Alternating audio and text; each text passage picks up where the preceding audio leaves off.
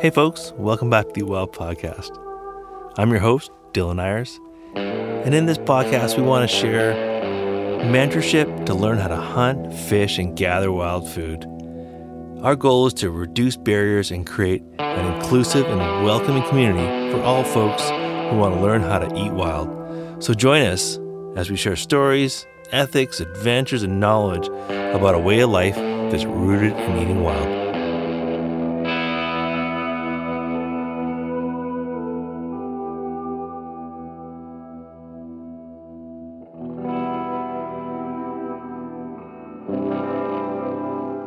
Hey folks, welcome back to the Eat Wild Podcast. Now, you're joining us for the third and final installment of the Ramtastic Adventure series. So you've been following along on our sheep hunting adventure with Jenny, Spencer, Scott, and myself. In this episode, we're catching up over a Zoom call and reflecting back on the trip that we had. We re-entered into society, into our normal lives, and kind of coming down from what was an amazing high of the adventure. Now, we get into a couple of things that I think are super important in this podcast. We talk about meat care and meat management along the way for this trip, and that was something that we didn't really dive too deep into the previous episodes about just how stressful and how challenging it was to have meat in that hot environment and have to travel great distances with it. Now, this is something you'll deal with if you're a early season mule deer hunter or a sheep hunter or goat hunter. If you're hunting in places where you can't necessarily get right back to a meat locker or to a butcher, you have to be creative, but also have to have a plan for how you're going to take care of the meat. So we talk about what our plan was, what it ultimately was mostly successful, and we break that down for you in this podcast. We talk a little bit about the river dynamic and the challenge of getting down the river and the stress associated with that.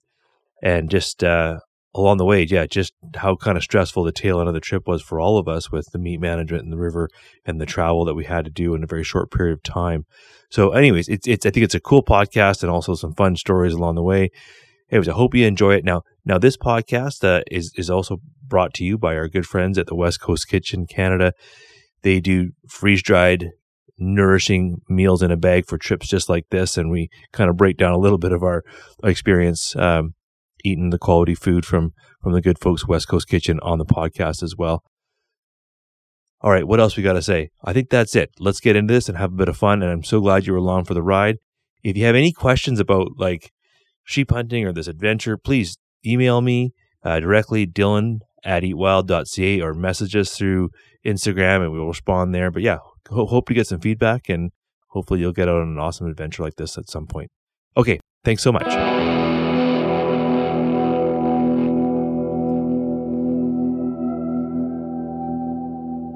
Awesome. Well, we're back hanging out. It's great to see your faces. It's like after spending what amounts to 10 or 12 days together, like you're just so incredibly tight, and you're just like, you just see each other and hanging every day, and then all of a sudden, boom, you're like back to your real lives, and like it's like I miss you guys, and so it's nice to see you. Yeah, how's re-entry, Jenny P, into real life? It was a bit of an adjustment. I prefer to have more sheep in my life and less humans, I think. I like the density of people where we were. It was small. Totally. Spence, I know that you actually ended up in the city for a week or so, like post sheep hunt. How was that for you from coming from the Simpson territory down to the Big Smoke? Yeah, I'm always reminded, whether it's being in the bush or in my own territory and coming to Prince Rupert or Vancouver or anywhere, it's so interesting when you're out in the bush and your mind can focus on just one task. You have like one goal and one task. And then as soon as you enter the professional work world of emails and texting, there's just so many things pulling at your mind. It's just such a different way to navigate the world. And it always just makes me extremely cranky. I can't just focus on one task, and that's walk really far or hike really far or bushwhack and find an animal. It's just all Or these just sit. yeah, just sit in glass. That's such a fun task. But that's not the case in either of these cities. When you spend so much trying to keep yourself alive, and then I have these questions like, does this really matter? Like, I'm alive and I can turn on the tap and the water's flowing, and oh wait, there's a screen that keeps me away from the bugs. How fancy is that? There's an air conditioner right behind you too. I can see it. We could have used one of those on our trip. Scott, your reentry has included a trip to the sandy island of Savory. How's it coming? Oh, you actually went back to work too. Gosh, it's been quite an event. Yeah, I definitely don't have much time in my life these days to focus on one task. So it was a bit of a bumpy reentry into dad life with two kids, small children, and exciting. But yeah, just kind of building on Spencer's point. There's in the bush, you're sort of focused on, one or two things, where's water, where's food, and how are we going to get a sheep in this case? And now it's like, okay, I got 2 diapers to change and emails to check, and Dylan's calling me to do a podcast, and I've been on the ferry for 20 hours, and I'm almost on sunny Savory. But it's been pretty tough, to be honest. But it's great to be back with the family, and just kind of reflect on the trip. But it was nice to be in the bush for that amount of time and just kind of be focused on one task. Yeah, no, it's been interesting, right? It's a totally different world from sitting up in the Alpine glassing and hiking, and a lot of physical demands, to coming back here, and all of a sudden, I have 2 little beings that need my attention and work and emails, but it was it's good to be back. But it was a wonderful trip.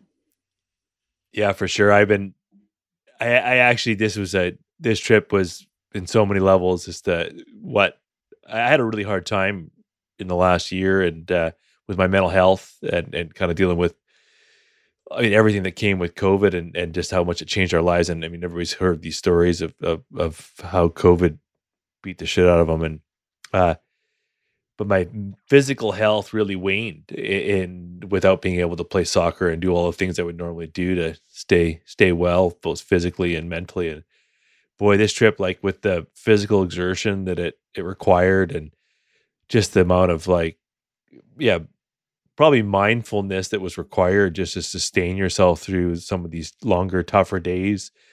Gosh, I feel like just totally reset. Like I was able to go back to work for 2 weeks now and feel resilient for the first time in a long time with the stress and stuff that comes with my work. And I'm just still having these amazing days. I was just like, this weekend, it was a bit disappointing because we were supposed to be doing one of our Eat Wild backpack workshops. We had a sold out workshop. It's a great event. It's a fun one. I like doing it. Makes a bit of money too, which I could, haven't really had a workshop workout in a while with, when it comes to the business side of things, with COVID canceling most stuff.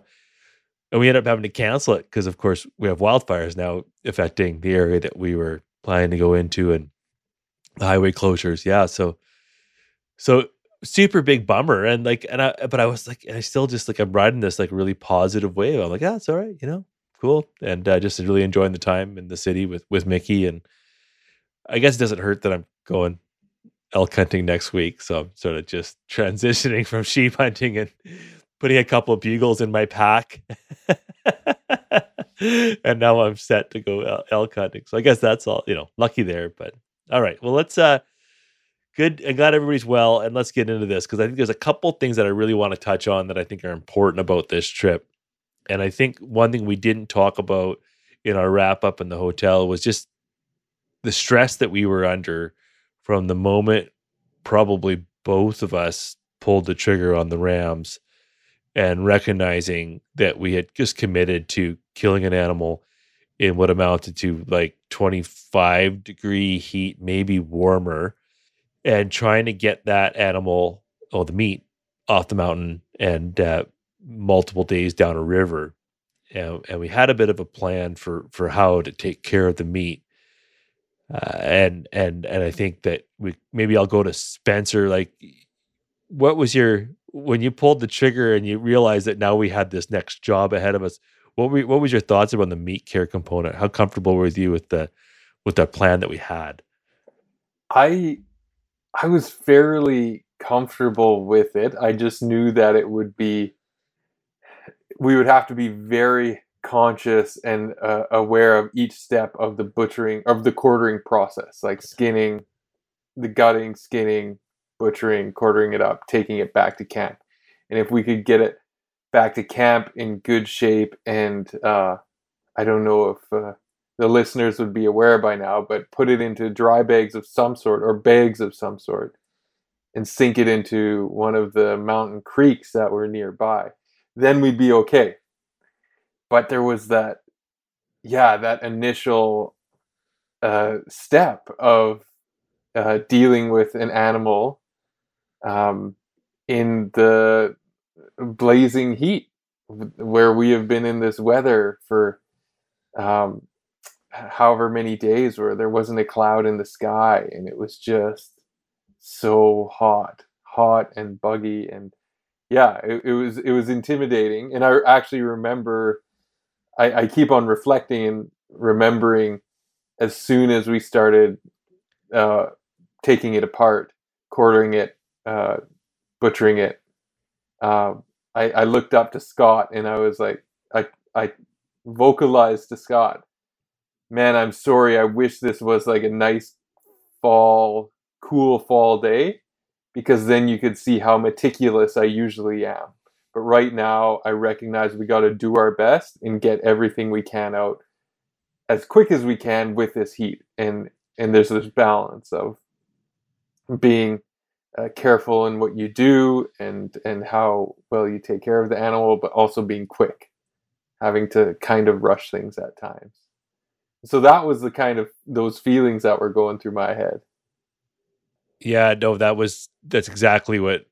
There was a couple decision points too. I mean, we had talked about whether or not we were going to cape out the animals and bring the capes out with us, or capes, like plural, as if like, no, I think we went into this trip thinking that if we were going to come out with one sheep, that we would be, absolutely thrilled. And we talked about whether or not we wanted to commit to taking the cape out, and neither, I don't think anybody in our group was actually all that attached to having a full mount sheep. But I had thought that I wanted a Euro mount sheep, but when I was looking at this sheep laying there on the hillside, I was like, well, geez, they're so beautiful, they're so incredibly beautiful, and I was kind of attached to the idea of just taking the hide out just to have the hide, and because it's so beautiful, but I also recognize that, like, in that moment of heat and just adding up the vulnerability of the meat in the heat, like spending 2 more hours trying to manage a hide or whatever it might be, plus the additional weight and slowing us down to get the meat to get the meat up over the mountain and then down into our valley would add another layer of challenge. And I've taught, yeah. It was field dressing triage is what it was, under normal circumstances, you'd have time to think about that stuff. But really, even the day we went up, it was already, quite warm, probably 18 degrees, 17 degrees by the time it was 8:30 in the morning. And I was having second thoughts about should we even harvest an animal today? And I think once, the animal's down, well, you just realize that, okay, it's triage. Like, the most important aspect here is respecting the meat and doing everything you can to protect that meat. And, that would have been wonderful to have that hide come out. But at the end of the day, the last thing we wanted to have was spoiled meat. Yeah. So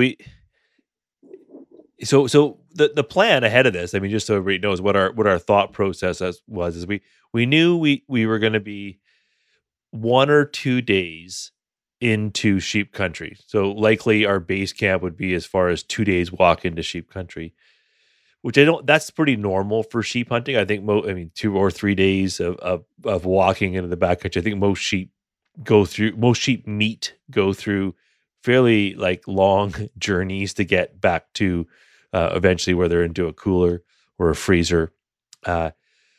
So our plan was maybe to be 2, potentially 3 days in, based on the routes that we were looking at, and with the heat that we were dealing with, we sort of curtailed that to, let's sort of hold our base camp to day one spot, like as far as sort of 1 day hike into the woods, and then let's hike from there out another day, and that would, at least that way, we're not packing meat in our backpacks for 2 or 3 days, which would have been super vulnerable given this heat.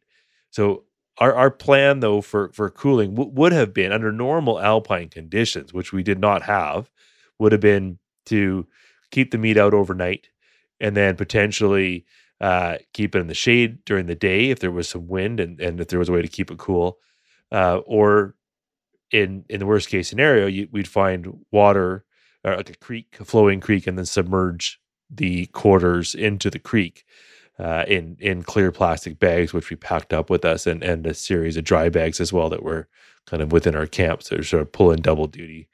So that was our plan. In the end, there was no hope of it was so warm in the evenings, and there was no wind, that we had no ability to cool the meat out in the air. So they basically, like, I think Jenny and I, we put our quarters directly into clear plastic bags, and they went. How long, Jenny, was it from when we went from our ridge, from our pack loads down to submerging into the creek? Do you remember? It seemed like a long time. I don't know, 3 hours? Yeah, it wasn't too bad. Yeah, it was like, yeah. I think we were we shot the ram at about 10:30, and then we were packed up, and I think we were going down the mountain about noon, and we were in the creek by 4 or something like that. So it wasn't too bad. No, actually, it was way longer than that, because if we shot that ram at 10:30, we were out by noon. We weren't back at the creek till 6. The boys came back at 6:30. Seems like a long time. We'd been sitting around for a couple hours, really? like just drinking the beer, and we didn't tell them about that, did we? Oh, the beers that we'd snuck into I wanted Scott's pack. No, I think we were there a couple. Anyways, regardless, we had a couple hours ahead of these guys to get back, but regardless, the meat was in the cooler, and in the creek, and from there, and the creek was cold, and we actually dug, like we actually took a bit of time to like dig the creek out and make little pools, so there was like cascading water onto the pools onto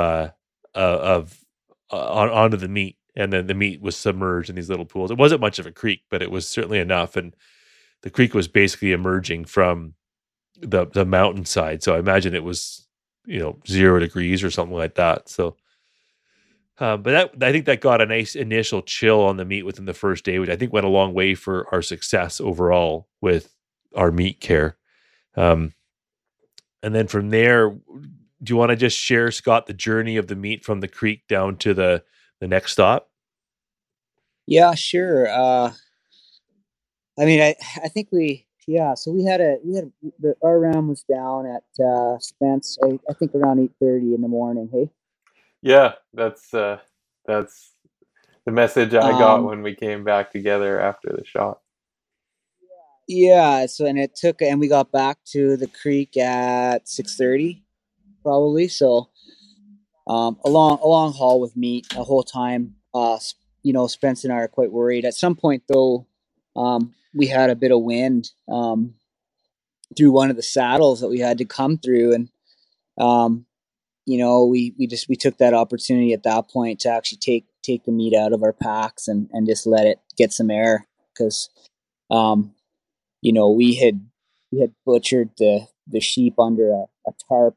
We set up a tarp actually over the kill site to while we were butchering, just to try and cool things down a bit right from the get go. But anyways, it was just really, it was really hot, and we were both worried about that. Anyway, we, as you alluded to, Dylan, we got the meat down to the creek eventually after a really epic haul.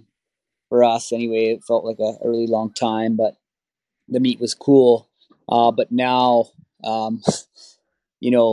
where we have this conundrum of, okay, we were sort of banking on the fact during the sun that one of the groups would kill a sheep, and that now we have 4 people to split the meat up, and pack our stuff, our camp up, and all head down. And it came with, I'll be honest, it was kind of mixed emotions when you guys sent the text and said ram down a couple hours after we had got ours. I was like, this is great news, but it's also, okay, now we really need to think about how we're going to get this sheep down to the river, because now we have twice the meat. And anyway, we got the meat down the next morning. We were happy about the setup that we had. I had never done anything like that. You hear stories about old timers and elders putting full animals in rivers to keep it cool, and it makes sense. But I was still quite apprehensive, and it was, for me, I struggled a fair amount mentally, just hoping that this whole meat cooling. Yeah. Anyway, so we basically, we had hummed and hawed between the two of our teams, right? About, okay, should we tough it out with, I don't know what amounted to probably 60 to 70 pounds of meat each plus our base camp, right? And do it all in one trip. And, there's advantages and disadvantages to that we had discussed. It's great to do it in one trip, but it's also 25 degrees during the day. We're in the middle of nowhere. The chances of someone twisting it,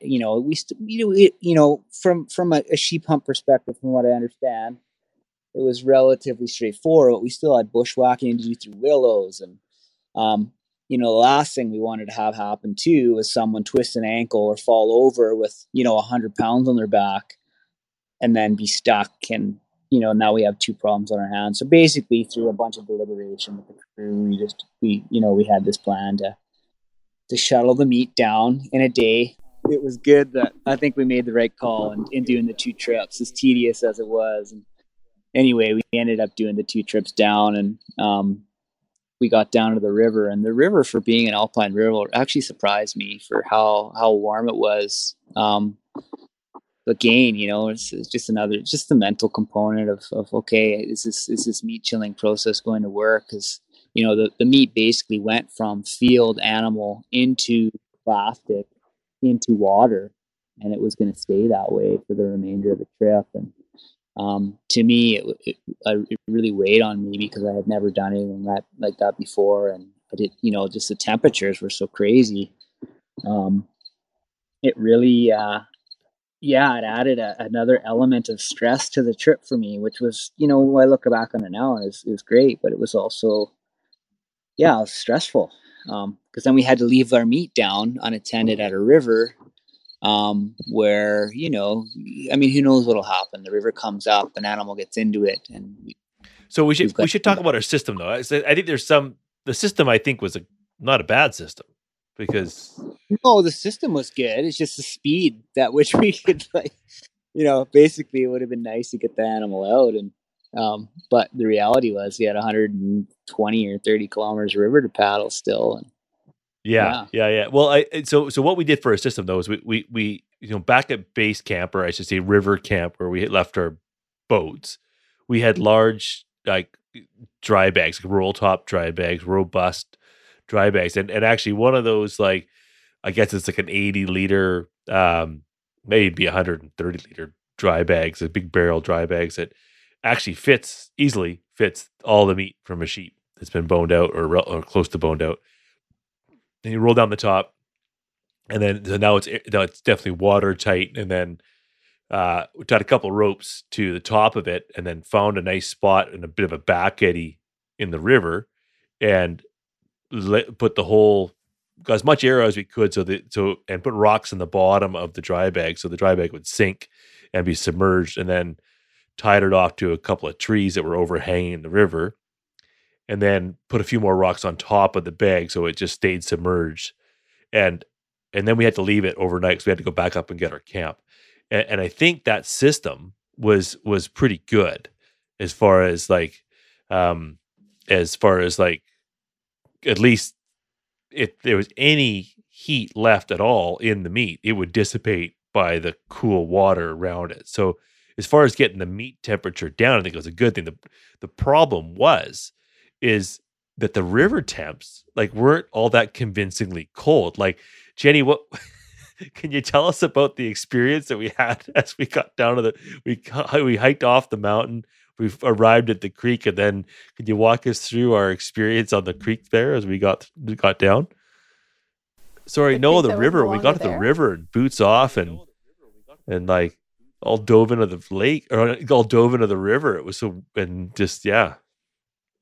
Yeah, it was great from a bathing perspective. It was not chilly at all. No, it was not chilly at all.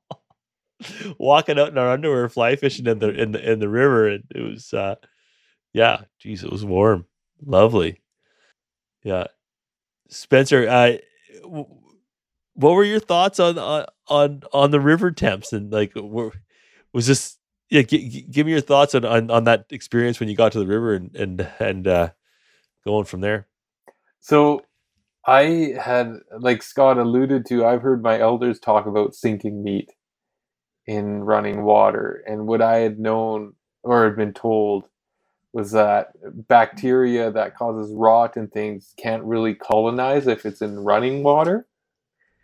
And so while we were sinking the meat in this water, I was sort of in my mind going back and forth, it's kind of trapped into bags that were sinking into not cold enough water. So would it actually be better if we just sunk it without dry bags and just had moving water going all around it so bacteria couldn't colonize the meat?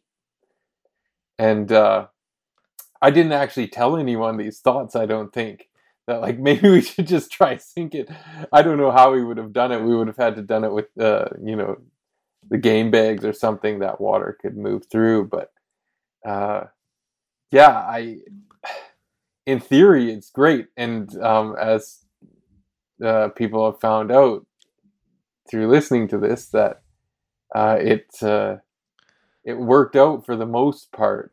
That it had it not been that hot, like it's pretty amazing that given the heat at 25 to 30 degrees fluctuating at peak heat, that we were able to sink meat and keep it for several days. And you can be confident in our future hunts just having that knowledge. Totally, because there was something that I remember saying a couple times as we were Scott.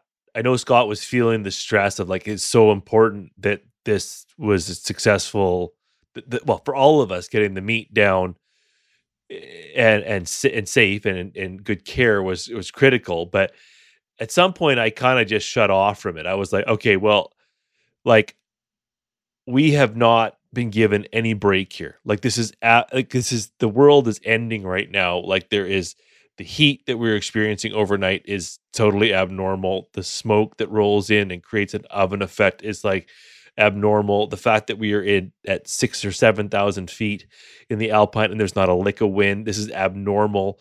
Like there's not even a hint of a frost in these mountains. And then we get to the river down below and it feels like you could have we were literally sitting in our underwear up to our bellies, just bathing and hanging out and not feeling any shock of cold water. Like we didn't catch a break on for the things that we needed to feel good about the meat care. So at some point I was like, we've done everything we can. We had a plan, reasonable plan. We're going sheep hunting on August 1st. Like 90% of sheep get killed on the first week of August. Like we're not doing anything different than any other group of people has ever done.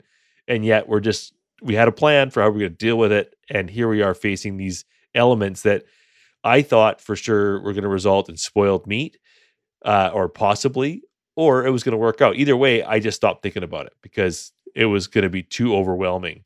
And Scott, I know that was harder for you to just shut it off. Like you were really carrying that with you, and I know throughout it. And was there any point where you're able to separate yourself from it, Scott, through that last few days? No, not at all. It was it was probably the hardest part of the trip for me, to be honest. Just the mental aspect of because I felt, regardless of what the weather did, we made the decision to harvest that animal, and I really, it just weighed heavy on me from the moment the animal went down to, and to be honest, everything really aligned for us on that trip up to that point. We had both identified sheep that we wanted to stock on before opening. We had really good plans about how to access those sheep.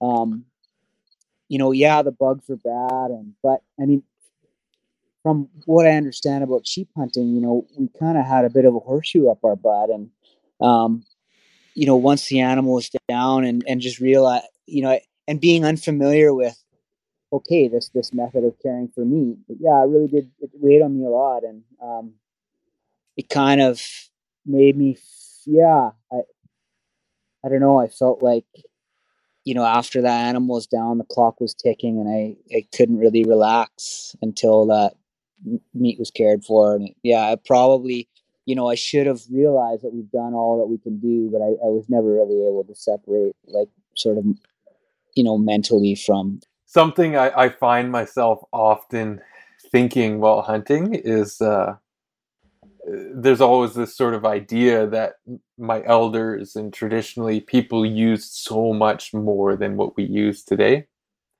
And so this weight is always on me on how do I emulate the ingenuity to use everything possible and just to live up to that almost responsibility. And so there was this first strike of, oh man, there's no way we're keeping this hide. There's a second strike of usually I keep every single bone I can. This time we carried out the bones in each quarter. But the spine is super valuable. And then this final strike of we might actually lose a good chunk of meat. And I remember this something clicking similar to what I think you were feeling, Dylan, where I just went through this checklist and was able to say, you know what, we have done so much to try to make this work that you could be the most knowledgeable elder and you can't control the weather. You can't control the temperature of the river. You can't control all these things. And you can't control that at best we're making it out of this place in 2 days via river. So there was this serious internal battle that led to finally being able to let go and just say, we'll continue to try our hardest, but we'll have to accept the end result, knowing that we gave it our best shot. I mean, the only other option that was going through my head was like, okay, we stay several days there and try to smoke the meat or something like that, which just wasn't an option. And so it was just this interesting internal battle of what it actually took to let go for me to get to the place you were talking about, Dylan.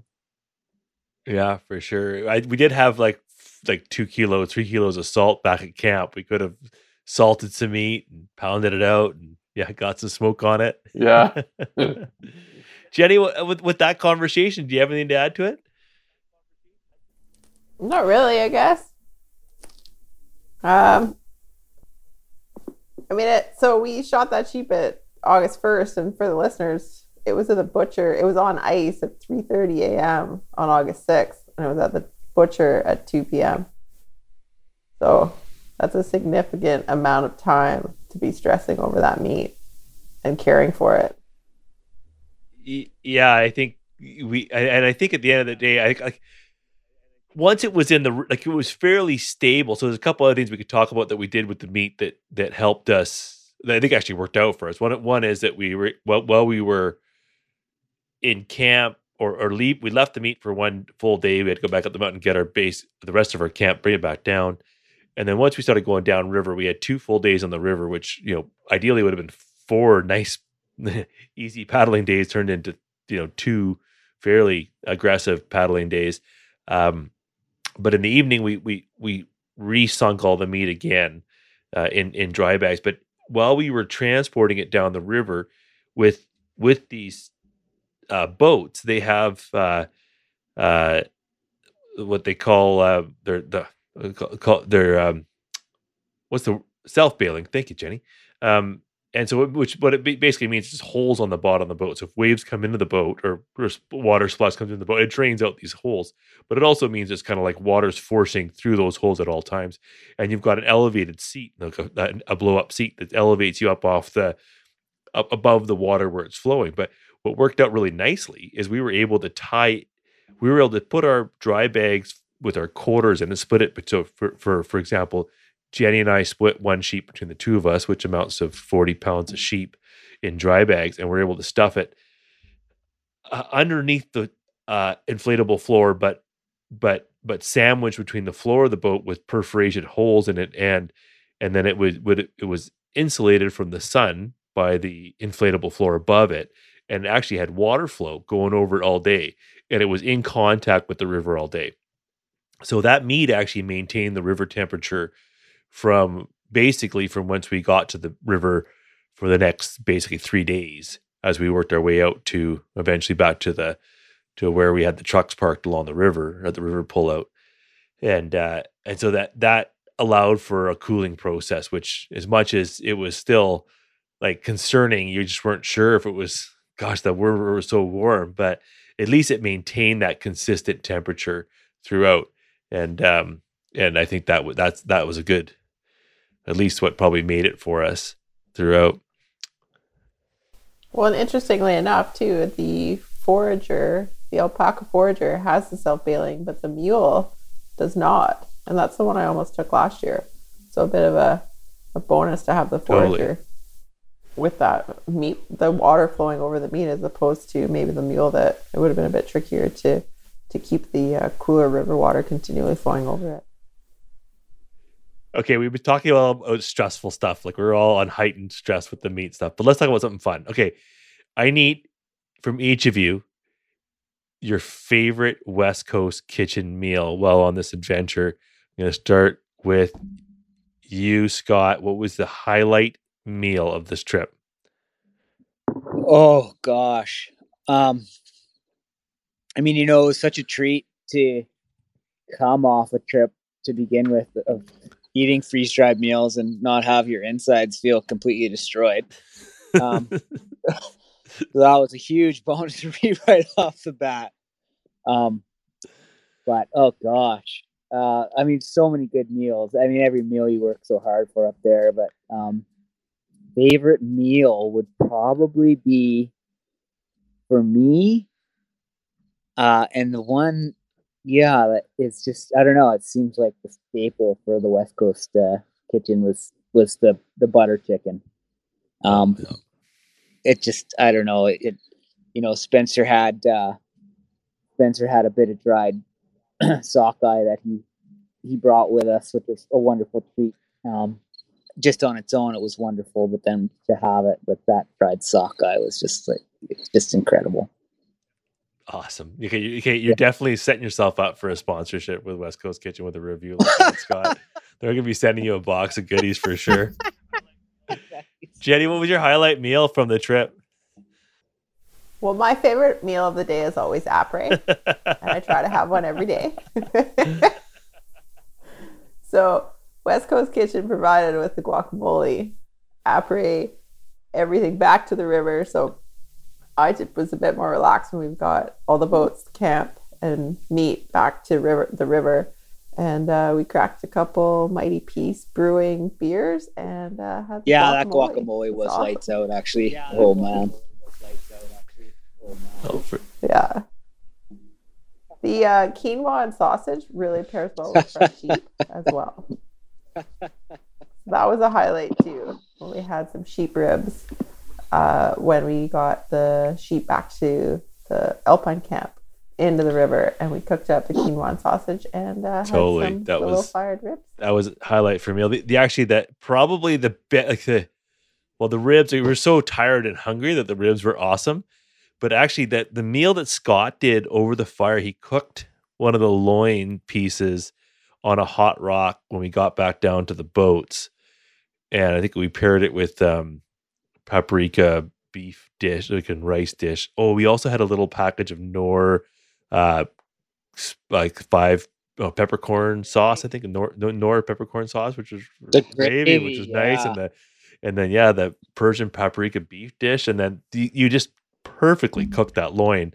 It was just like sort of almost just cooked at relatively low temps, but it was still nice and lean inside, and and actually, I've never seen anybody cook over on a hot rock like that. So it's gonna throw that in my repertoire of fire cooking for sure. So that was my highlight. How about you, Spencer? For context for the listeners, throughout COVID, I've been on a bit of a complex diet where I've really been only eating raw, fresh food or food I've harvested. So essentially, I haven't been eating gluten, dairy, or any kind of processed sugar. And the unreal part about these West Coast kitchen dinners is they're vegetarian meals you actually like pull through when it comes to crazy restrictive diets. And so my trick was, as Scott alluded to, was I brought a sack of dried sockeye and like crushed dried sockeye and a sack of crushed dried bear meat, and I would add those to the vegetarian meals, and they were just so good. So the one I got really into was a dill, lentil, and rice with the dried sockeye.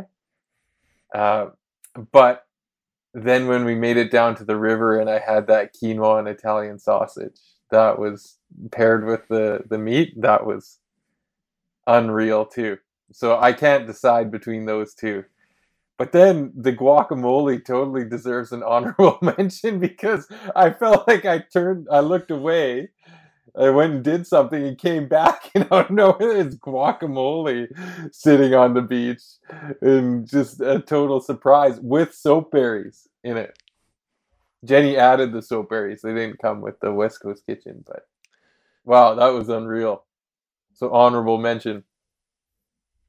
Cool. Yeah, no, it was definitely. I like for me that as I'm trying to build these promos for the West Coast Kitchen, the one that is probably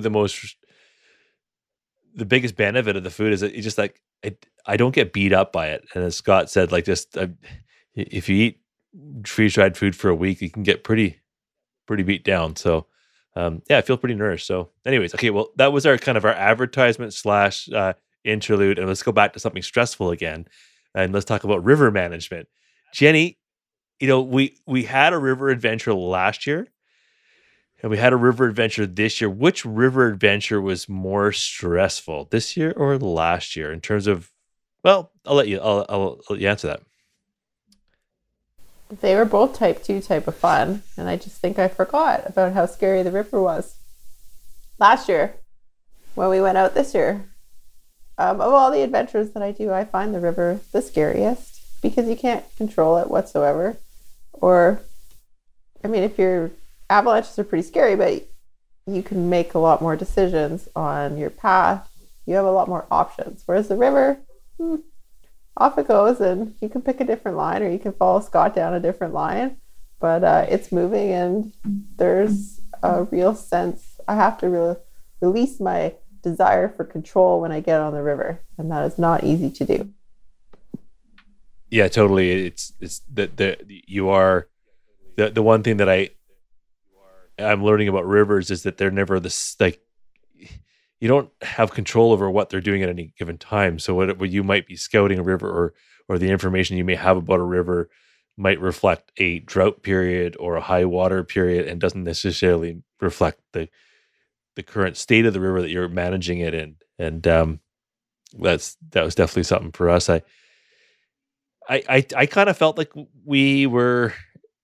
I felt more in control on this trip than we had been last year, with managing the hazards on the river.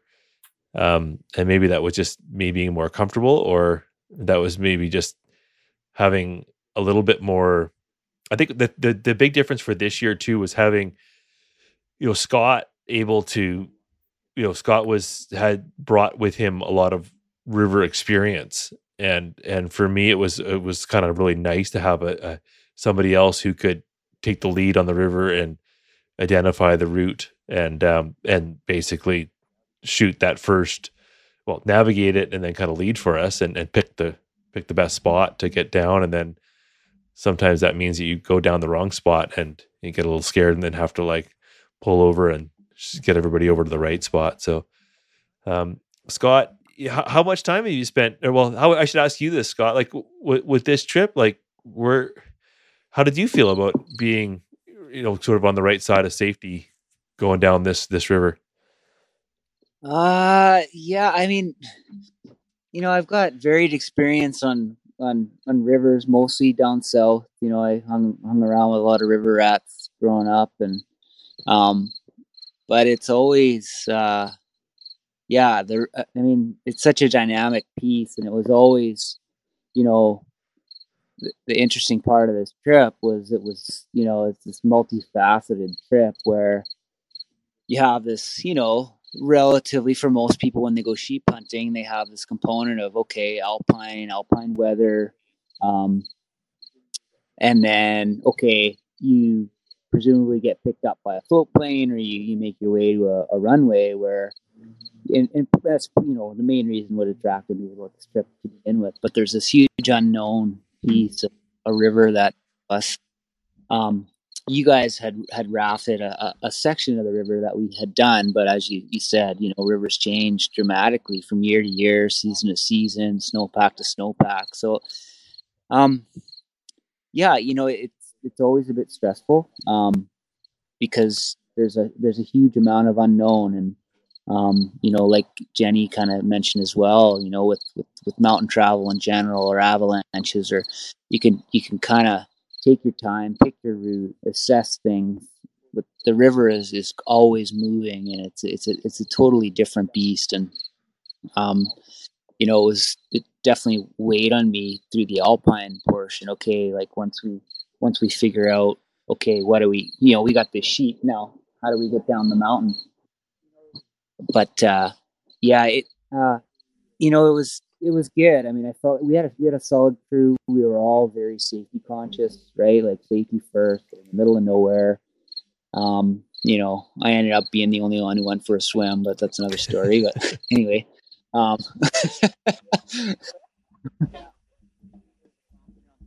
a little overconfident on the launch there for sure. But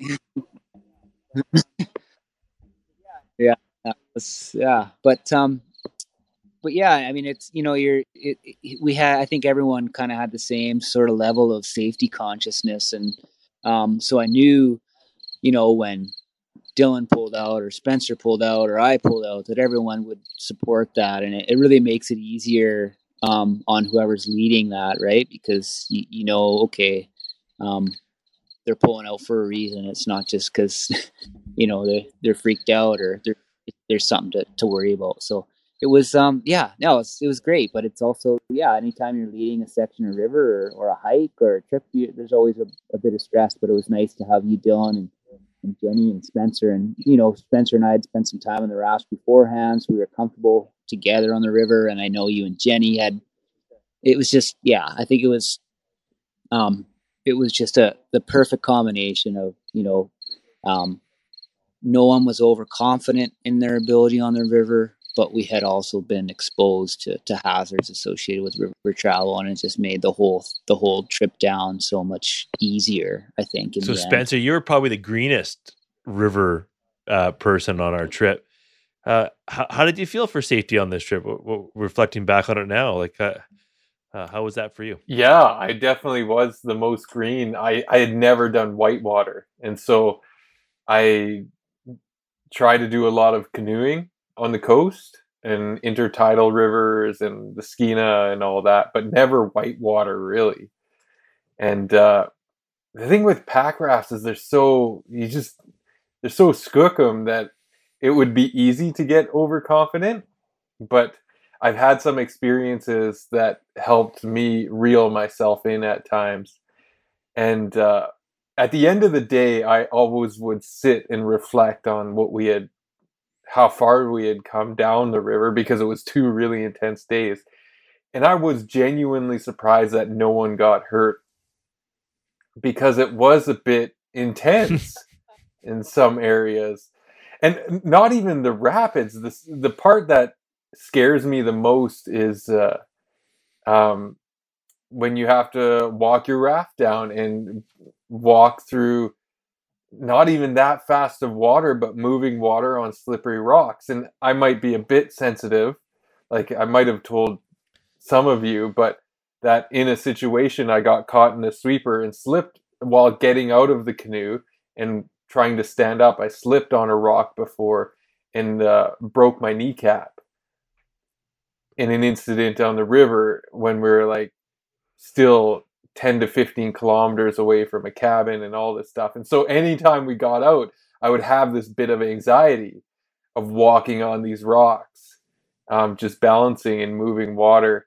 When you're walking 50 to 100 yards in this stuff, it can be a bit intense. And it's awesome that we all came back with our ankles and knees intact. And yeah, for sure. And it's just so lucky that we didn't hurt ourselves. I mean, there were some bumps and bruises, but just to echo what Scott said, it was amazing to be a part of a crew. It'll be hard for me to hunt with groups of people when you have the standard that I think I experienced this trip of people with safety consciousness, because it makes the trip just more fun, as opposed to this anxiety in the back of mind being like, oh, I don't like what that guy's doing, or I feel uncomfortable with the plan for the day, or any of that stuff. That just wasn't there, I think, with our crew, which is important to reflect on and highlight. Yeah, I think it's funny because I have this sort of saying, or that I kind of, our mantra. It's like, reduce the risk as close to zero as you can. And with the paddling, it's really hard to do that. Like something that we brought this year was we brought helmets. We've always gone for the wetsuits. I brought helmet. A bunch of us brought helmets this year. That just reduces that potential of knocking your head, which is something that, when we went in the water last year, I was like floating by some big boulders. I was like, oh, okay, yep, the helmet next year. And probably the one that I'm gonna, as I was walking down the river and as my feet are like slipping off rocks and falling into cracks, I was like, I need to bring better quality footwear. Like I'm just using these little river booties, and I need to have felt soles and a more of a solid sole, even if it means I'm bringing a couple more pounds of weight. Now, having said that, I was at the fishing store last week to buy them, and they were like $340. And I was sitting at the till. I was like, all these lightweight river boots. I was like, dude, I can't do this. I can't spend $340 on a pair of boots. I already have a pair of wading boots. It's like, probably twice as heavy. So I'm just going to have to slap my 5 pounds of river boots with their felt soles on them. But I don't know, maybe I'll go back and buy them now that we've had this conversation, because it really is that it was a safety point that you could reduce the risk a lot by having better footwear that grips better, has better ankle support for walking on those rocks, for sure.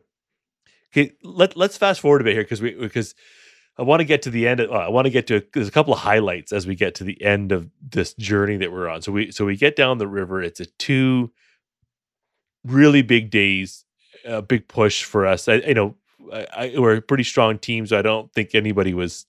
I think when we got to it's a bit of a huff when we get from the river back up to where we can actually get to a vehicle.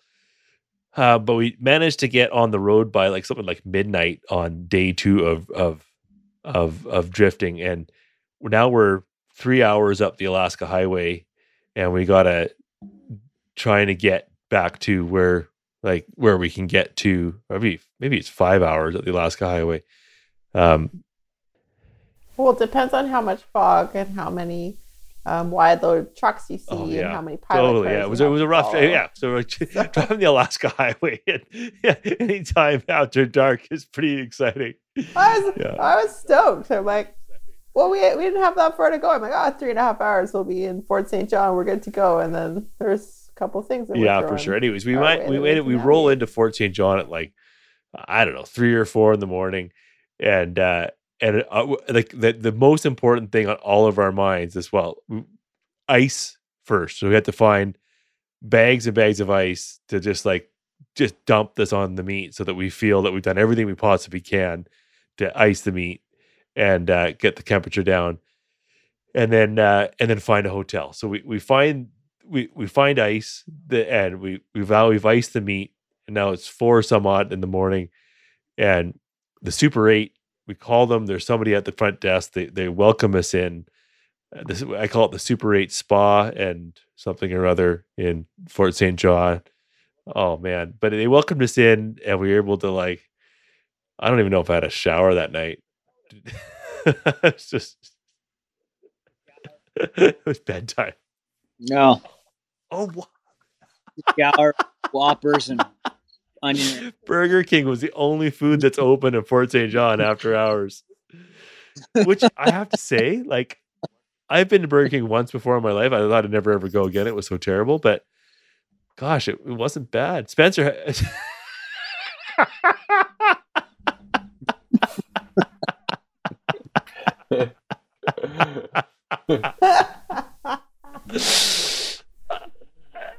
Oh, you don't want to eat Burger King at 4 in the morning when you're still wearing your dry suit. Just if you're trying to mitigate all risk. So, I don't know. It's up to you, Spencer. There's a whole bunch of context leading up to this. We get out of the river, and for me, this is probably my low point, because we open our dry bags, and Dylan and Jenny's meat seems fine, but Scott and I have a bag that seriously smells like rot. And I think I figured out the culprit after spending a lot of time thinking about it. And that was that in my raft, the seat didn't fully cover the dry bag to protect it from the sun. And it just so happened it was one of these dry bags that have a clear area that you can see through, so you can see the contents. And so while we were paddling, somehow it was at the part of the raft where the seat didn't cover this bag of meat, and sun got in and heated up the bag. And I remember looking down at one point and seeing it just all fogged up, and that was the bag that went bad. And so I was quite sad because we had to chuck some meat. It was just clearly rotten. It was green and smelled like rotten carcass 100%. And so we have to pack whatever meat we can to the trucks and then try to drive home, all with this question in mind: is the meat going to be okay? And throughout this process, there's a lot of bugs, there's a lot of things going on, and I was just like, I'm going to stay in my dry suit. I don't need to worry about anything else right now. I'm going to stay in my dry suit. For listeners that don't know, you should look up what a kayaking dry suit is. And so they're impervious to bugs. So which was honestly the buggiest moment, was that hike up the hill to the trucks and all that. It was buggy. So at the time it was just, you know what? I don't want to be distracted by bugs in a way that it'll affect my decision making around this meat. That was my thought process. And so once we got everything up there, I was like, whatever, I'll power through wearing this hot, sweaty, dry suit until we get to Fort St. John. We get to Fort St. John, and I'm still very stressed because we haven't got ice. Both Scott and I are very stressed about our cooler with meat in it. And Dylan and Jenny are quite confident in theirs. They're celebrating. They're more joyous than Scott and I, for sure. Well, at this point, the threshold for me to start feeling a sense of accomplishment and feeling like that, like is that we survived. Like I honestly, like, we were pretty scared last year on the river. I was pretty scared this year on the river. Like getting all four of us down the river without gear failures. We had some gear failures along the way. Like we were able to manage them. Like I was just happy we were alive, and I did feel pretty good. Like when we opened up the bags at our pullout, like we gave everything a good rinse, and I was like, wow, this meat's fine.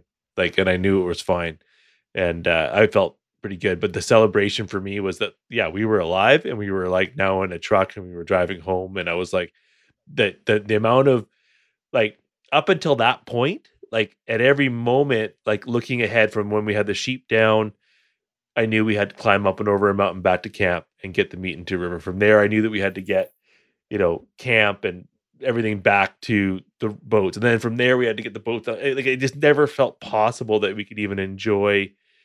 Like, I never even enjoyed any feeling of celebration until kind of being in the truck and, having a warm beer. And what, not in the truck, but as we were like packing up the truck, we had a beer near the truck. And that celebration for me was, and I felt badly because I knew that you guys weren't there. I knew that you guys had gone through a pretty shitty experience, especially having to kick out that one shoulder that you guys lost there with the one that had been shot up a bit. And so that's where I was at. Anyways, let's get back to dry shoots and trying to get into so hotel. Yeah, like Dylan had said, we lost the front quarter and half of a quarter because my bullet blasted through one part of a shoulder. So that was really bumming us out, and it was just a hard pill we had to swallow, that this was seriously gone bad. And so after however many hours it took of sitting in this dry suit in the back of the truck, listening to the joy of Dylan and Jenny in the front, we get to Fort St. John and everyone's like, oh, we're hungry. And so we get ice first, I think. We get the ice settled, we get that on the meat. And I'm still I don't fully believe that our meat is okay. So we got ice on it, but I don't fully believe it because we're tired, we haven't done a thorough check. But then everyone's hungry. And so we go to Burger King. And I thought, to get my mind off the stress, sure, I'll indulge in Burger King and fast food for the first time in over a year because of my COVID diet, while wearing a dry suit, which is it's just a series of bad decision making. Yeah. And for more context, let's move forward. So we go to the Super 8 spa, which was amazing in retrospect. But we get there, and instead of like checking in, everyone's like, hey, let's drink some beers and finish our Burger King. And being the only guy who doesn't drink, it's like, okay, everyone's just thinking about drinking beers and eating Burger King, and no one's like checking in with anyone else. Like, is everyone else okay? Do they need something? And so this is when I'm like, you know what? I haven't dropped a deuce in like 30-some hours because I held it in because I just wanted to get on the river and paddle really quick every morning and all these things. I just broke my diet by eating Burger King at 3 a.m. This is not a good situation, and I really have to go to the bathroom. And so I was just waiting. So I go in to check in, and of course there's this lovely woman like Kathleen at the checkout, or at the check-in desk there, and she's super nice, and like, we're having a good chuckle and a good hang. Spencer's standing next to me, and he's kind of like going from tiptoe to tiptoe back and forth like this, and I'm not quite clued in as to what's unsaid here as I'm like chit-chatting away, and Spencer's maybe you missed it, Dylan, but while you guys were eating in the parking lot, I jumped out of the truck and was like, I'm sorry, dudes, I need to go to the bathroom, can we check in? Oh no, missed that. Yeah, and that's when I ran in and started initiating the check-in process, because I was like, and so I was like, let's do this. I really want to get to the hotel room, to the lady, which was, she was doing her thing, and I wasn't trying to be pushy. I was just, let's try to move through this. Yeah, she was a trainee. She was Yeah, working through it. which is fine. But then Dylan strolls in. I was thinking, nice, Dylan knows how I'm suffering right now. But instead, this lady starts flirting with Dylan and taking a lot of time. And I just remember this moment of her like flipping through his IDs and being like, oh, I like you better with the beard now. And I came in here raring to get this process over and done with, but I could see Dylan just soaking in the compliments. I was just happy to be alive. I was happy to be alive. And everything went okay.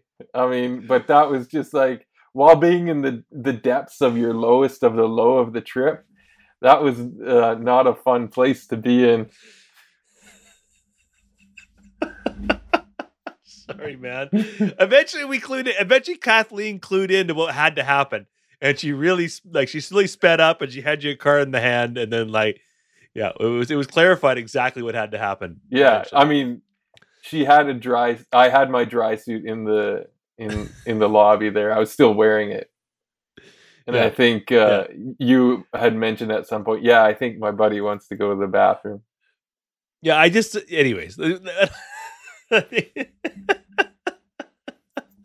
I didn't really understand. I was like, well, just go to the bathroom. There's got to be a bathroom around here somewhere. But then I realized, like, oh yeah, you're in a dry suit. Like, in order to go, like, kind of like, it's quite a production to take the dry suit off. Okay, I can see probably just wanting to get inside your hotel room and therefore get the dry suit off once. And, there we go. All right, I got it. Yeah. Kathleen, let's speed this up. Yeah. Okay. All right. So we've arrived at the Super 8 spot, which turns out that they welcome us. Kathleen welcomes us. We get a night's sleep in. We get up in the morning, but we still have this problem, right? Like, we still have this problem that we've got meat that we know is starting to rot, and now knowing that that there's potential for further loss, like it's kind of like, what do we do? Like, and I wake up in the morning after a few hours sleep, and now this is like, okay, I have to like jump back into this problem as to how are we going to deal with this? And you start to think through that, like, it's on ice now, but will it make another 14 hours of driving back to Prince Rupert or to Vancouver to where we can cut it and put it into a freezer? Probably not. Maybe, I don't know. So lucky enough, I have a couple of contacts in Fort St. John, and I text a couple of buddies, and I ask about local butchers, and I get a text back right away to check out. It was Miles from what was his or is it was it was Stan. Yeah, Stan's Custom Meat, and Mike Bridger suggested we give him a call. So I pick up the phone. I call him at like 9 a.m. when I first call of the day, and I tell him our problem. And I said, look, we've got 2 sheep that we've just come off the mountain with, and we're not sure if they're going to make it. Is there any chance we can get them into a freezer? Because I think my best chance is like, let's get them into a freezer and then at least stop any type of aging process, and then we can thaw them out and cut them when we get home. Well, it was great talking to Stan, because Stan right off the bat, he knows exactly what we're dealing with, and he was like, just talked us through, like, he kind of asked me a few questions about the meat and how we'd taken care of it. And he said, he was feeling kind of optimistic about what was happening. He said, well, just bring it in. If you can bring it at 2:00, I can cut it probably right then, and I'll have it frozen for you. If you need to get on the road tonight, I can, put it in the freezer for a couple hours. If you want to come back in the morning, it'll be frozen, and I'll get you on your way. And as soon as he said that, I was like, oh my God, relief. Like to think about having it cut within 4 or 5 hours, and then being able to drive home with frozen meat, like, oh my God, like, what a relief. So anyways, I texted the team on our little message chat there and said, hey, I think this should be our plan. And I don't know, Scott, were you were pretty, I think who was up anyways? Who else was excited about this idea? I had snuck up to your guys' room, and we were watching live, what is it? Speed walking on the Olympics. Olympics. That was exciting. Yeah.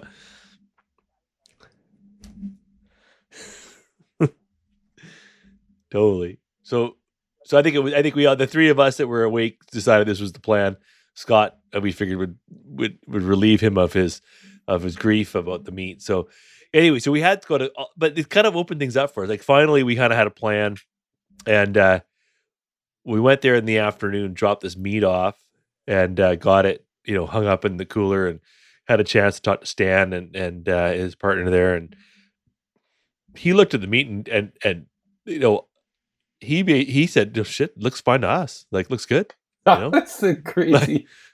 The craziest thing was, I mean, it was at that point in time, Stan had this aura, this glowing aura to me of an angel, and I kind of turned his name into Stangel, like Stan Angel. Because he just had the biggest smile on his face. He opened up the cooler and was like, "Oh, this is great. Actually, this is some of the best sheep meat I've ever seen." And Yeah. what? Yeah, we were just... What? And just the image of me looking to Scott as we're field dressing and me being like, "Sorry, Scott, I would normally be way more meticulous," and then just thinking of the spill I took, and just all these things, hitting rocks as we're going down shallow areas of the river, and it's some of the best meat. And it's like, I guess it's really hard to have good field care when you're packing out sheep. I guess so, but it's hard to imagine that. I mean, it's hard to imagine that's if that's the standard that comes in from other sheep hunters. I mean, we all got to do a better job for sure. So that's probably a good opportunity for us to plug our Eat Wild butchering workshop, which we talk about field care and meat care and butchering of wild meat. To do a great job bringing into your butcher. We do it once a month here in Vancouver. Yep, great time. But yeah, I was surprised to hear him say that was the best quality sheep meat he's ever seen come in. So, and I think he's been doing this for a while, and no doubt, and he's embedded within the hunting community. But certainly, I think our butchering was good. I was just worried about the wet aging, like that process that we followed, and it just didn't have that traditional sort of, if you hang your meat up in the wind, it kind of develops a bit of a skein, and it just looks good, right? But once you cut into it, I think that's really what he's talking about, is when he cut into it and started working with it, it was in great shape, and super pleased to get that feedback. And so. I remember trying to pick his brain, thinking, "Oh, I bet any butcher is a wealth of knowledge." And he said, for the future, even if you got pieces that you think are just turning, he said, bring them in regardless, because you can cut around it. Certain areas won't be affected. If the areas near the bone might, because of heat, or areas near the top surface might. Just for knowledge of any hunter, if a quarter or something is going bad, it doesn't mean the whole thing has gone bad. You can peel back pieces, and that was just advice that Stan had given me.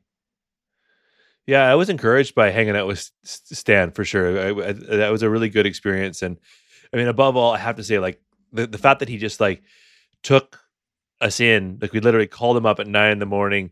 He shuffled his schedule around to receive us at 2, put us into the queue, and then showed up on his day off to send us away with our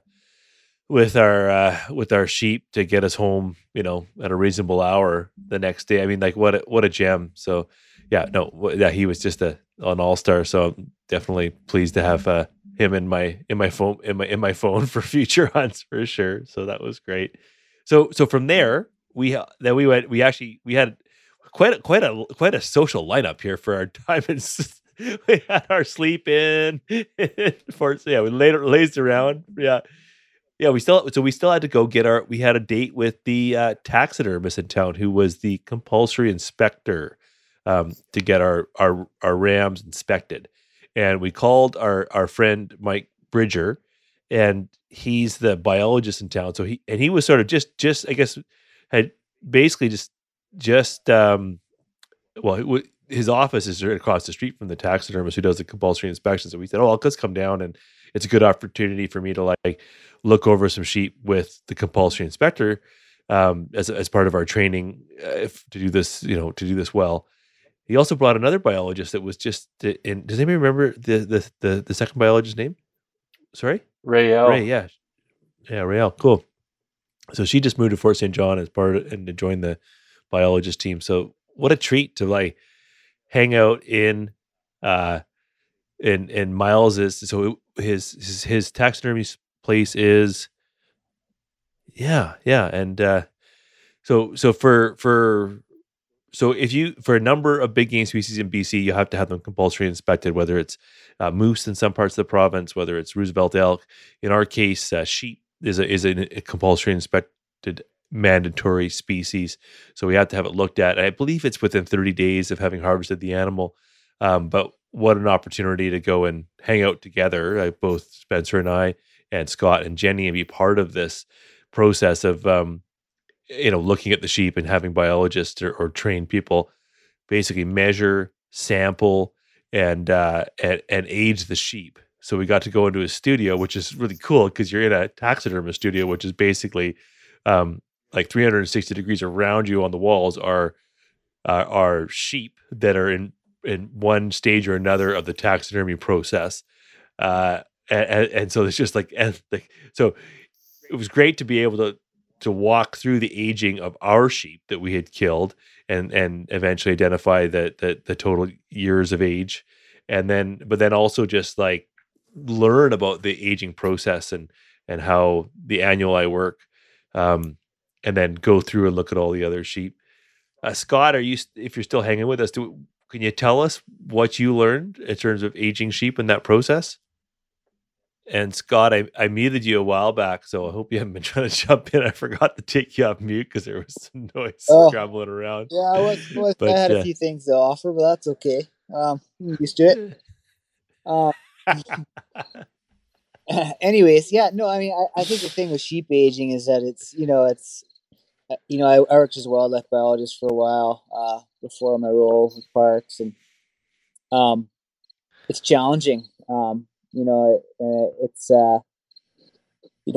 even guys who've been doing it for a long time, they'll often seek a second opinion, and part of the reason why they're asking for incisors now is to try and correlate incisor age to annuli growth, because there's there's a bit of confusion around, okay, what, are annuli an accurate way to age sheep? And I think for the most part they are, but it was just good. It just kind of, I used to do it back in the day too, and it was just good to see some people here, like, they'll count and then they won't say anything, and then they'll let the other person count, and then they'll kind of see how they line up, because it really isn't. I know a lot of people want to think it's an exact science, but it really isn't. And especially with false annuli and those sorts of things, it gets tricky.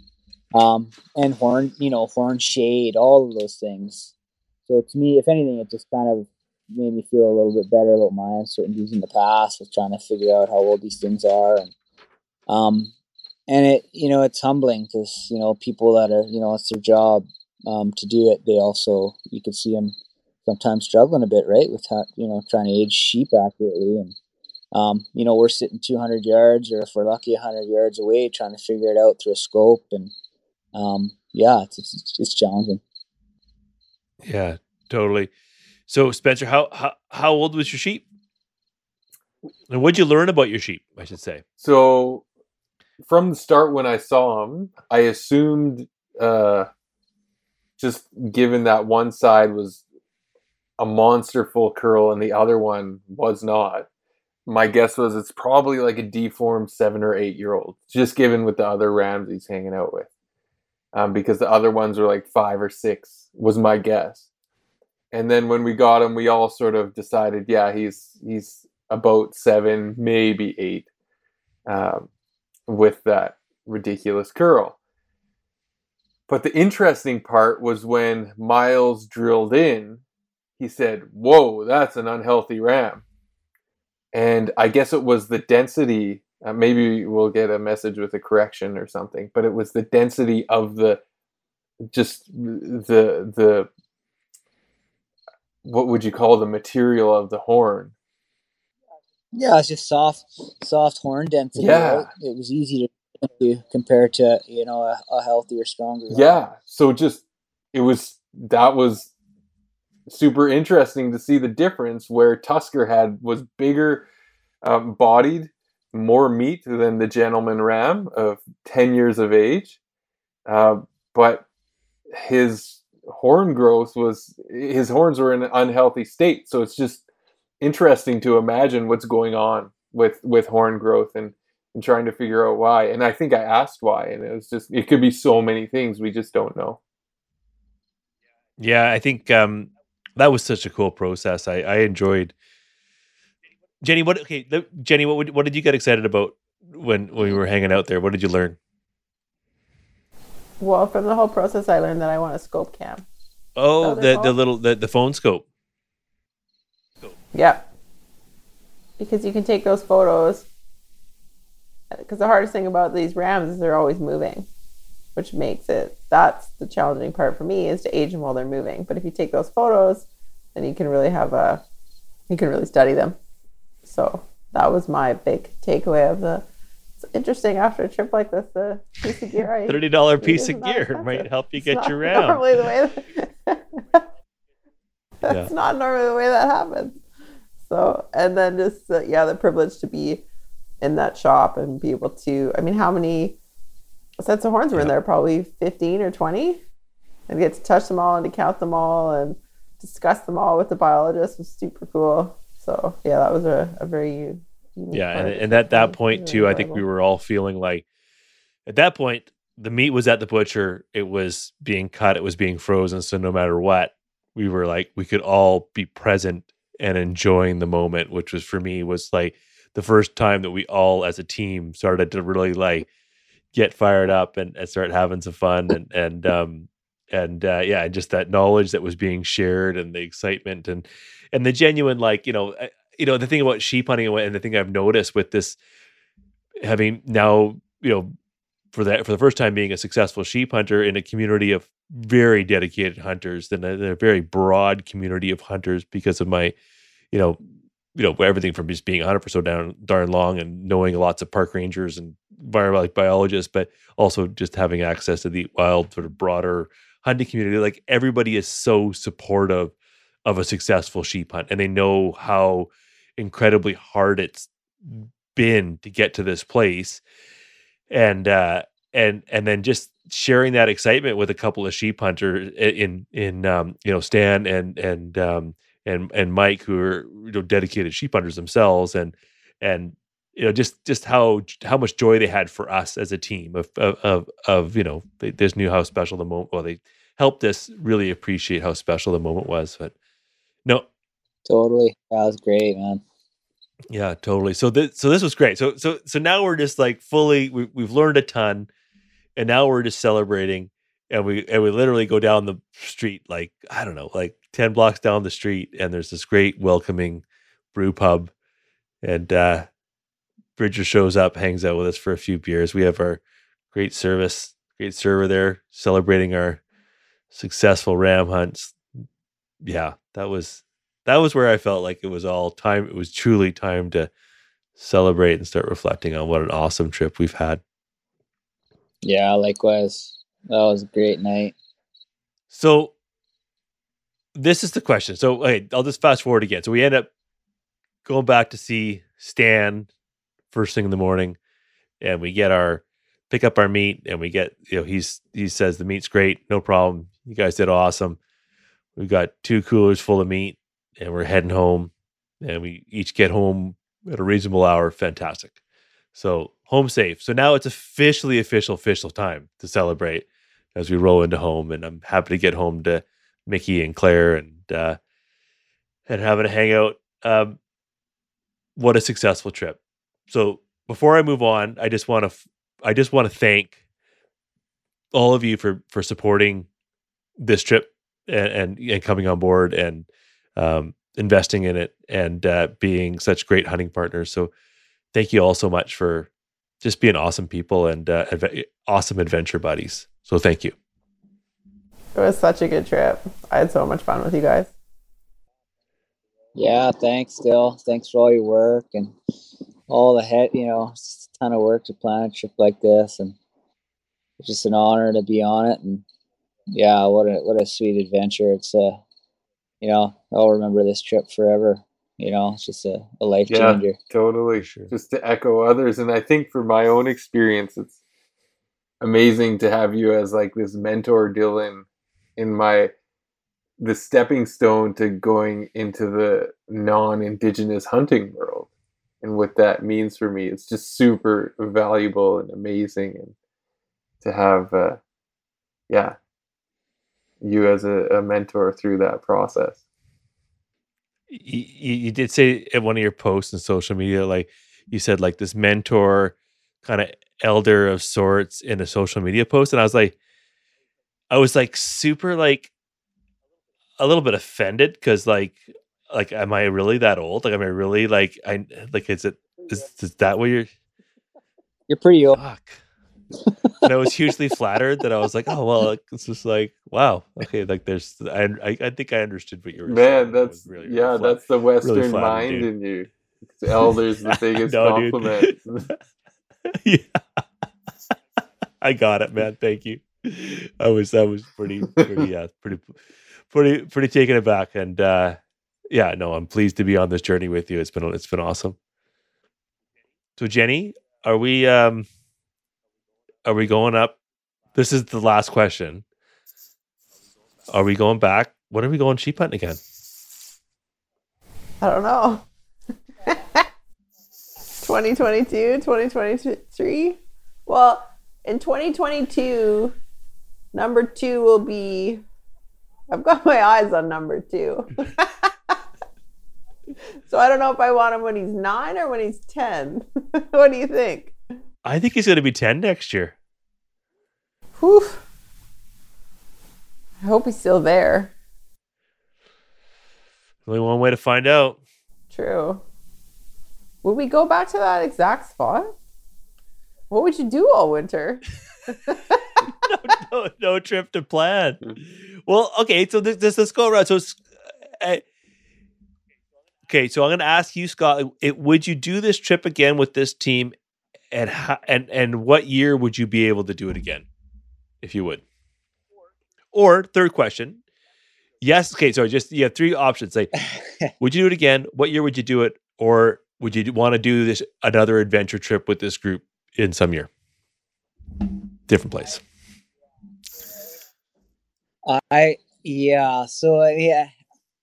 The thing that drew me the most to this trip was the unknowns. I mean, as much as you can plan and talk to people, and that's really what I got a kick out of. And man, we found a sweet spot. Don't get me wrong, but absolutely, I would do it with the same crew. I don't know. That sense of like what's around the next corner is always going to keep bugging me. And, as amazing as this place was, I'd be keen to go on an adventure with you guys and check somewhere new, man. I think that's how I feel too. Yeah, it's just so much country, so many amazing places. And, tough, but that'd be my vote.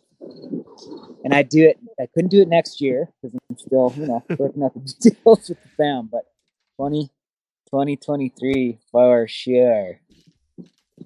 All right. How about you, Spencer? That's so interesting because I get the most excited about going back to a population that I've gotten to know a bit, knowing that it's the tip of the iceberg. And I maybe it's just the way I was taught by my elders. It's just you get to know a population and you just stick with it. And so in my head, I'm really excited to check out both the populations that we harvested from, because they're in different areas, different peaks, and so to go back and be able to compare rams and maybe find the one Jenny's looking at and just go through that process of what does it mean to be someone who's controlling the stewardship / harvest, the give and take relationship of this place. And so with that in mind, the number that instantly comes out, the year that comes out in my head is 2023, because it would just be interesting to see how a population changes over 2 years, assuming we couldn't make it back for 2 years in a row. So like taking a year off and then waiting to go back. And that's something that I've heard a lot of actually traditionally for my people is with animals where you don't harvest large amounts, always having these alternating places. So it's this year we're taking it out of this place, the next year we're taking it out of this place. And sometimes it'll be like a trap line where you have 3 or 4 seasonal places that you switch off. So those are the things that go through my head when it comes to sheep hunting and exploring regions outside of my home. And so I get really amped about going back to these places and seeing the ram Jenny was looking at. But regardless, I'm down for whatever. Well, it's funny because I'd probably I would be a lot more successful of a sheep hunter if I ever went back to a place that I've hunted before. And I've always gone, learned a bunch from an area, found sheep or found access. Access is such a huge part of it. It's just like figuring out the access is the number one thing. And then you're like, once you got that figured out, then if there's sheep there, whatever. But I've never been able to get excited about going back to the same spot. Which probably would have made me a better sheep hunter or a more successful sheep hunter up till now. This is maybe the first place because I feel like we just got into the area where they just felt like there was so much more hunting we could have done in this zone, which got me kind of excited. So I think I would go back to this place more so than any other place. And then granted that and then I'm also just kind of on the hook. I owe Jenny a sheep hunt. I'm going to hunt sheep with Jenny until she kills a ram, and that's the sort of the deal. And offers open to Scott as well if he's But I feel like that's part of what sheep hunting partners do is they make sure that their partners have a successful hunt eventually. So Jenny, you got the last word on where we're going next year in 2022. We also have we had that plan A. This was actually our plan B, right? So, over to you, Jenny.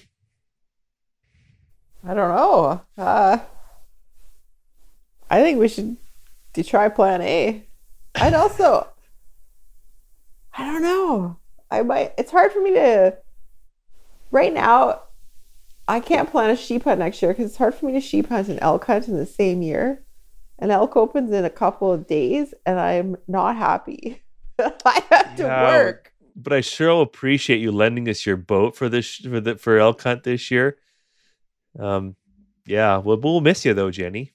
Well, and I really shouldn't complain because I do have a really great elk draw, but it's after the rut. So not to hear the bugle I've got a bit of elk bugling FOMO right now. We'll do lots of podcasting, so you'll probably be right along with us along the trip. So that's all we get. Not quite sure. Still up in the air, eh? Digesting. Yeah. Cool. And literally, actually, I'm digesting sheep right now because I had Kashmiri sheep for dinner, and it was amazing. Let's finish with that. Okay, so best meal yet with your sheep. Jenny, what's the best one you've had? The shank. My sheep ossobuco was so good. Cool. Scott? Ribs by far. Just incredible to have those long rib bones and wonderful fatty ribs. I was impressed that you guys packed those out. We boned our ribs out right off and just brought out the flanks and I'm... Spencer, no, do you I have haven't yours had the ribs yet. Man. So, well, we all Yeah, had I them, was I gonna guess, say and, for best meal. Oh man, the to eat that fresh fat that had been crackling on the. Everyone was giving me their fat because they saw how much I loved it. I was just moving through the fat off that sheet. But upon returning, I really wanted to share a meal with my grandfather and his partner, and they invited another friend, and so just like a very standard stew, and it was unbelievable. One of my friends who has spent a lot of time working and living with the Iskut folks, he's like, when you make a stew out of sheep, it almost makes its own gravy, and that's why it's my favorite meat. Cool. And Cool. yeah, so that was quite special to have that with my grandfather. It was delicious too. Cool. I had a bunch of my foodie friends over, and we got a couple roasts out of the legs there, and I had a leg roast, and I had this thought. I was having sheep with mint sauce, and that's something that my dad used to make when I was a kid. And then all my foodie friends were kind of making fun of me for making like, oh, British mint sauces, like kind of like got ridiculed by my crew. And I've got lots of beautiful fresh mint in the garden area, so I made this mint sauce with this ram leg roast. It was freaking amazing. So yeah, beautiful meat, incredibly tender for like an old animal. And then this week though, I've got Jody Peck, who's like my favorite wild chef, is coming over on Wednesday, and she was like, make me something good, and I've got, it's going to have to be sheep shanks, right? It's going to have to be ossobuco. So yeah, looking forward to that. So what time? Sometime around 6 or 7. See you there.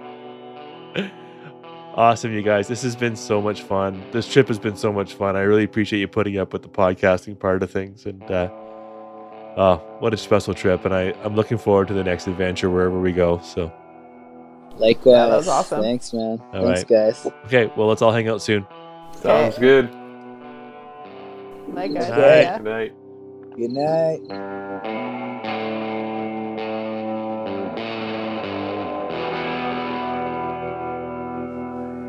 Hey, folks, I hope you enjoyed that podcast. Now, we'd love to hear from you. So drop us a question either on our Instagram or email me directly at dylan@eatwild.ca, and we'll do our best to answer that question on our future podcast, or we might even build an entire podcast based on your questions. So thanks for doing that. So if you want to hear more from Eat Wild, you can come join us. We're doing a series of Eat Wild Learn to Hunt webinars. So we're getting together on a monthly basis, talking about all things hunting with a group of mentors through a webinar format. They're tons of fun. Come join us there. Now, if you happen to live in the Vancouver, British Columbia area, we do in-person workshops where we get together, learn fundamental skills for you to be a better hunter. Hope you can hang out for one of those too if you happen to be in the area. Now, we'd love it if you could leave a review or a comment wherever you listen to your podcast. That'd be a great help to us. And more importantly, share this podcast with folks who care about the stuff we're talking about. So thanks for doing that. Until next time, eat well and wild.